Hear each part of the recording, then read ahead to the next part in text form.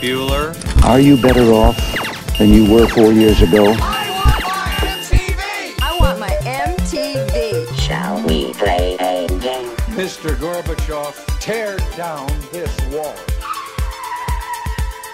Come back with me to the 1980s and the roller coaster ride that was my high school experience.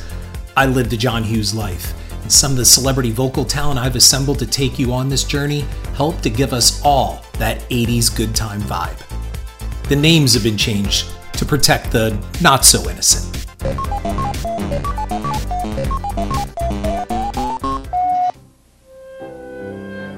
It's morning again in America. Today, more men and women will go to work than ever before in our country's history.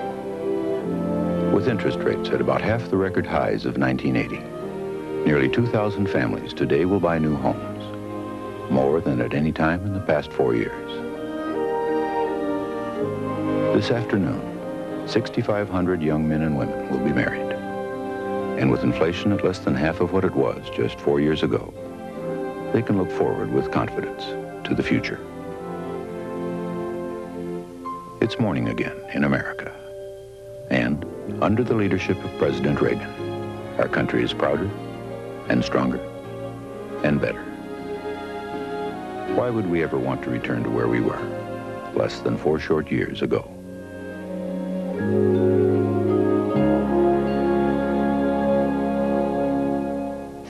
I took Reagan to the movies as promised to see Firestarter, the Stephen King movie with Drew Barrymore breaking out of her cutesy E.T. role by burning shit to the ground. Mr. H was at his usual roost, hanging over the back of the box office, smoking a cigarette and insulting the people that walked by out in the mall. I was so proud to show off Reagan.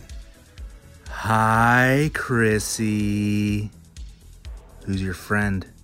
Of course, Mr. H had to be a cockknocker and bust my balls right out of the gate. His goal was to absolutely embarrass me. Reagan, meet my boss, Mr. Hankins. Reagan. That's a name. What do you see in this guy? I smiled, pointed to his chin, and singled out some food or cigarette ash in that pubic hair straggly thing that passed for a beard. You got some shit there, Mr. H. I did watch enough of the movie to know what was going on, but truth be told, I read the book and Drew just wasn't cutting it for me as Charlie, the pint-sized arsonist Carrie White. My hands were all over Reagan in the very back row of the theater.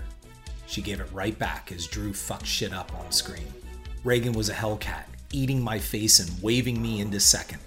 I was not prepared for that, and I did pause from time to time to catch the movie.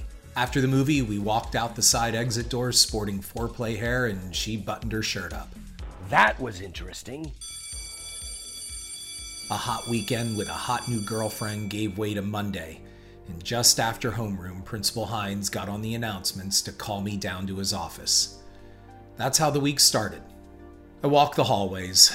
What could this be about? Did Ricka find out it was Jess pretending to be his dad?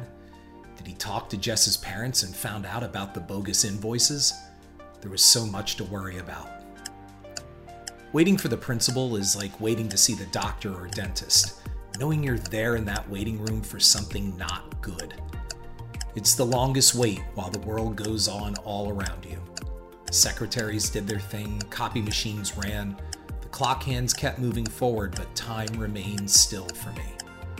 Then, the door opened, and Hines stood there, waving me into his office.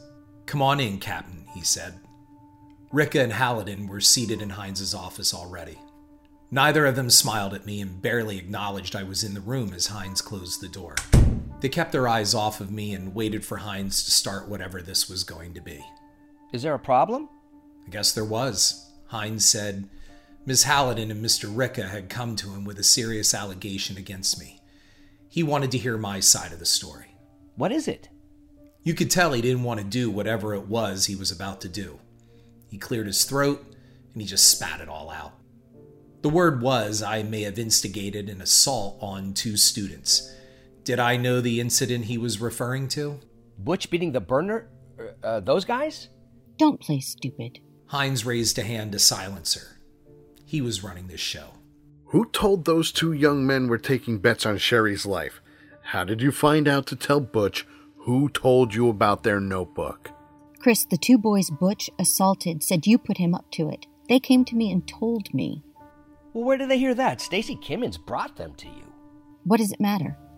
Well, I know it matters to you and Stacy. Did you ask Butch? Hines told me he was on his way down at the moment. I could have thrown my source under the bus, but it was a teacher, and there was no way I was going to do that. However, I could have just played the dumb teenage kid. I heard it from a respected adult, and well, naive me just ran with it. I didn't mean to set anything into motion. I was just doing what dumb teenagers did. I could also call Butch a liar if he said it was me. Hallidan wanted a scandal that could either force me to drop out of the race or cause me to lose. It was a no-win scenario. Just like Hines' Star Trek. Butch came into the office, seeing the ensemble, and never batted an eye. He took a chair without being asked. He was the 500-pound gorilla in the room. He gave me a what's up nod and smile. It was like he came for a job interview. Hines told Butch he was called down to clear a few things up. Could he help? Yeah, sure. What is it? Hines was respectful and told Butch he was aware that there were legal issues for him and his family, and he didn't want to muddy any waters because of the lynching. He corrected Hallidan by saying fight with the 2 students who bet on another student's life. We're told Chris here put you up to it, that he asked you or influenced you to beat up those boys. If it's true, it could lift considerable pressure off of you and your family. You know what the judge said to me and my parents after he found me guilty? He said by law I have to find judgment against you. And then he looked to the parents of those guys and said, but as a human being and father, I would have done the same to your sons. They're monsters for what they did. Chris didn't say anything to me. I found out through some kids bragging at lunch about how much they were going to win. I lost control, and I did what I did. No one tells me to do anything. Well, that was good enough for Mr. Hines. He clapped his hands, adjourning the meeting. He thanked Butch for coming down to clear things up. He thanked me as well. We were free to go. Hallidan seethed. Ricka was thinking. I tried to read as much of their faces as I left the office. I was too dumb to hear that bullet just whizzing by and missing my head. Elections were coming up. On the way out, I had a passing thought wondering if Ricka or Hallidan had access to the ballot counting. And then I wondered if Stacy had access. How can you say no and still keep your friends? Now that's quite a problem sometimes. I followed Butch, catching up with him down the hall and out of range for when Hallidan and Ricka would surely come walking together. Did you think I ratted you out to the cops or those guys? No way. What did you say after the judge said that to you? Oh, no, he didn't say it. Nah, I just made it up. I was stunned. Was he referring to... Red Dragon, buddy. Red Dragon. He was. The lion just repaid the mouse. 1 week later, I skipped last period with Reagan to sneak into the auditorium and await the end of the day announcements which would give the election results. Elections were that morning, and a hand-picked group by Mr. Hines counted the ballots in his office.